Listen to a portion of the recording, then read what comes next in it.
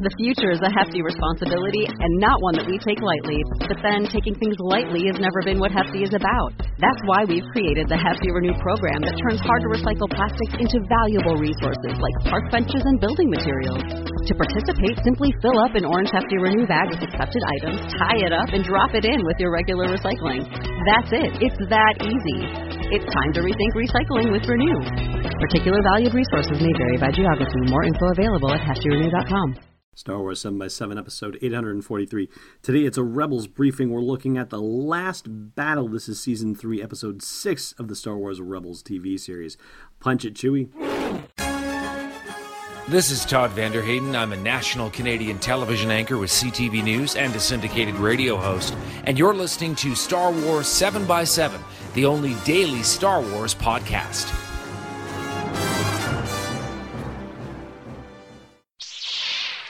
Hey, Rebel Rouser. Welcome to Star Wars 7x7. I'm your host, Alan Voivod, and this is, just to give you the heads up, a full spoiler review and look at the Star Wars Rebels episode, The Last Battle. So if you've not seen the episode yet and don't want it spoiled for you, then it's time to save this podcast for a later date.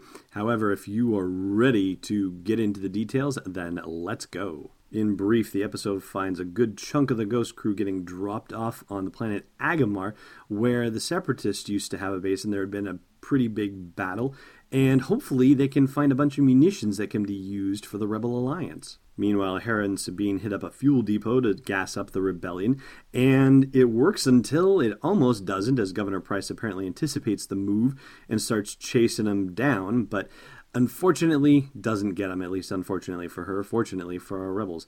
In the meantime, however, things are going bad on Agamar, and the Empire intercepts a distress call, which then triggers Governor Price to send folks to Agamar to try and take out the rebels there. Now, why the distress call? Well, because it turns out that there are a bunch of operational battle droids on there. Somehow, the main strategy droid running the joint figured that the decommissioning shutdown of all the battle droids was a Republic trick, and he overrode the order. So they're still kicking around, and they capture Rex, Kanan, Ezra, and Zeb.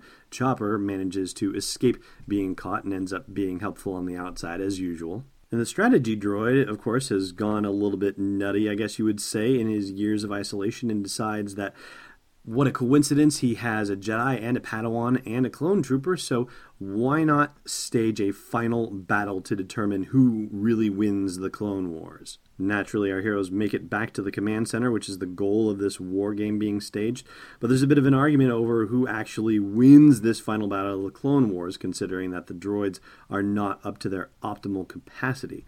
Ezra, however, has a startling realization that turns the tide on this whole situation. I never really thought about it. I never asked. I know the Jedi were wiped out. The clones were decommissioned, and the droid army was just shut down. The Clone War ended, but why? If none of you won, who did? Yeah, now we're really pulling some pieces together, huh? And of course, the Empire shows up at that moment to attack the rebels, and Ezra is able to logically convince the head strategy droid that the Empire is their mutual enemy. So they manage to stage one last daring stand. They have to face off a couple of scout walkers, a couple of Imperial walkers, not to mention troopers on the ground and whatnot. And the Ghost Crew is able to escape on one shuttlecraft that Chopper's been able to get operational again, and the head strategy droid is able to escape with a few of his battle droids on another shuttle. And there's certainly a moment when everybody teams up together that you think, wow, maybe the rebellion is about to get a strategy droid, and wouldn't that be an interesting thing? But as they are flying away from Agamar, the strategy droid says this. Based upon this battle, I calculate that you have less than a 1% chance of staging a successful rebellion against the Empire. So, this is where we must part ways. And you know, I think he's probably being charitable there. I think that if he was giving the honest answer, it would be a fraction of a percent. It would be really minor.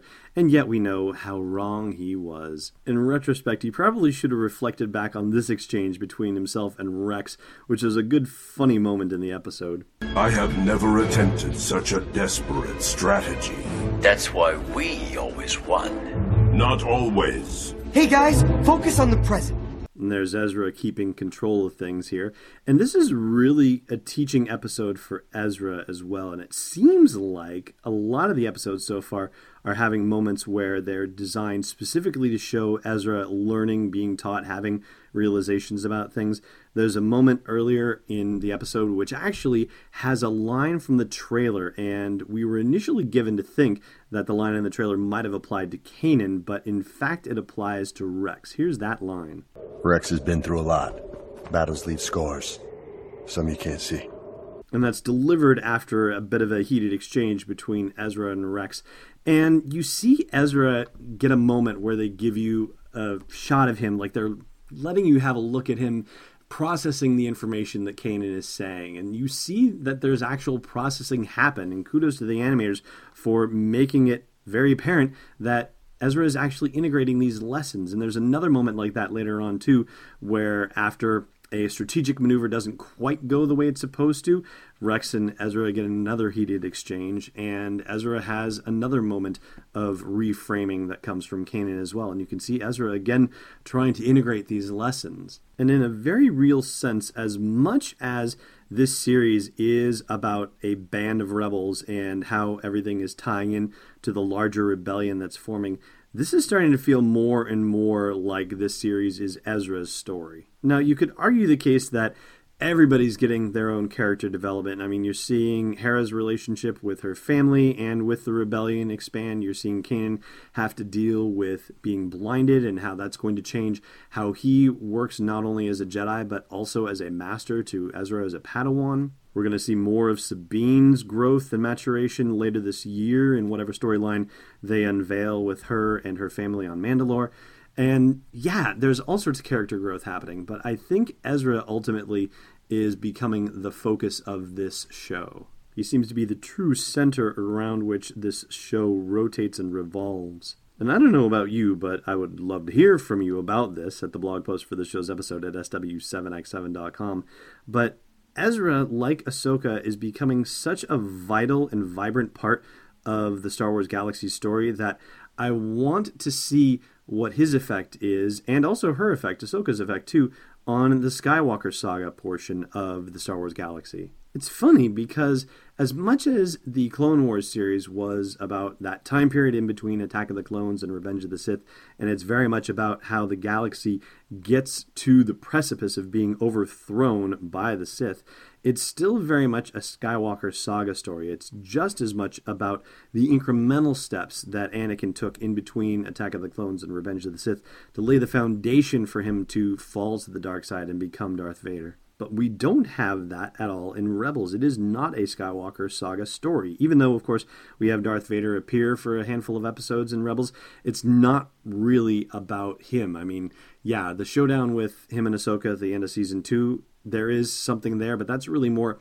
Clone Wars related. That is not Skywalker saga related information. And that's where I think the biggest challenge lies with Lucasfilm. They realize that the Skywalker saga cannot be their bread and butter and cannot sustain Lucasfilm for an indefinite future. But by the same token, the audience for non-Skywalker saga-related material is less than what it is for Skywalker saga-related material. I mean, you even have a sense of that from Bob Iger himself, the head muckety-muck with Disney, when he was doing that investor meeting and he was trying to make sure that investors downplayed their expectations for what Rogue One box office is going to be like. So ultimately, yeah, I think I do want them to draw some more overt references to the Skywalker saga element of Star Wars and to connect things in wherever they can. But again, I'd love to know what your thoughts are on that. We're opening a large kettle of fish, as it were, in things to consider about Star Wars Rebels and how it connects to the larger Star Wars saga and what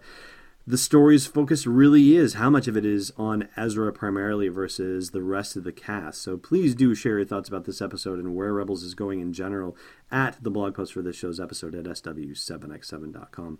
That's going to wrap up the discussion on The Last Battle, Season 3, Episode 6 of Rebels, and I've got a trivia question for you on the other side of the break, so stay tuned. Hey, Rebel Rouser. You're listening to this podcast, maybe you'd like to listen to a Star Wars story too. Luckily, we've got just the thing for you. We've partnered with Audible to give you a free download and a free 30-day trial of their awesome service.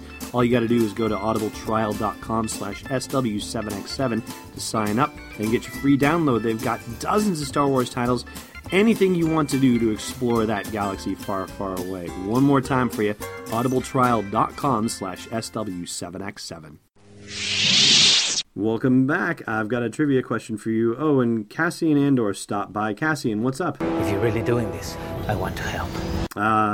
As ever, polite to a fault, Cassian. Thank you very much. Last time I asked you about a line that Han Solo says in The Force Awakens that's a direct lift of a line from the original Star Wars. It's "hang on back there," which of course Luke says during the trench run, and Han says to Chewie as they're trying to get off the Eravana. Today's question, I meant to ask you this a couple of days ago, but that's okay. Better late than never. So Chewie gets shot in the shoulder, I mentioned, and I wanted to ask you which gang has a member that shoots him. Is it one of the Conja Club folks, or is it one of the Guavian Death Gang that shoots Chewie? Thanks for listening to another episode of Star Wars 7x7. And hey, before you challenge a blockade, check out SW7x7.com for show notes, links, photos, videos, and more. And if you want to join the inner circle of fans of the podcast, become a patron of the show at patreon.com/SW7x7. It's not astromech cannon fodder, it's Destiny Unleashed. This podcast is not endorsed or sponsored yet by Lucasfilm Limited, Disney, or 20th Century Fox, and is intended for entertainment and information purposes only. Star Wars, the Star Wars logo, all names and pictures of Star Wars characters, vehicles, and any other Star Wars-related items are registered trademarks and/or copyrights of Lucasfilm Limited or their respective trademark and copyright holders. May the Force be with them. All original content is copyright 2016 Star Wars 7x7. We hope you love it.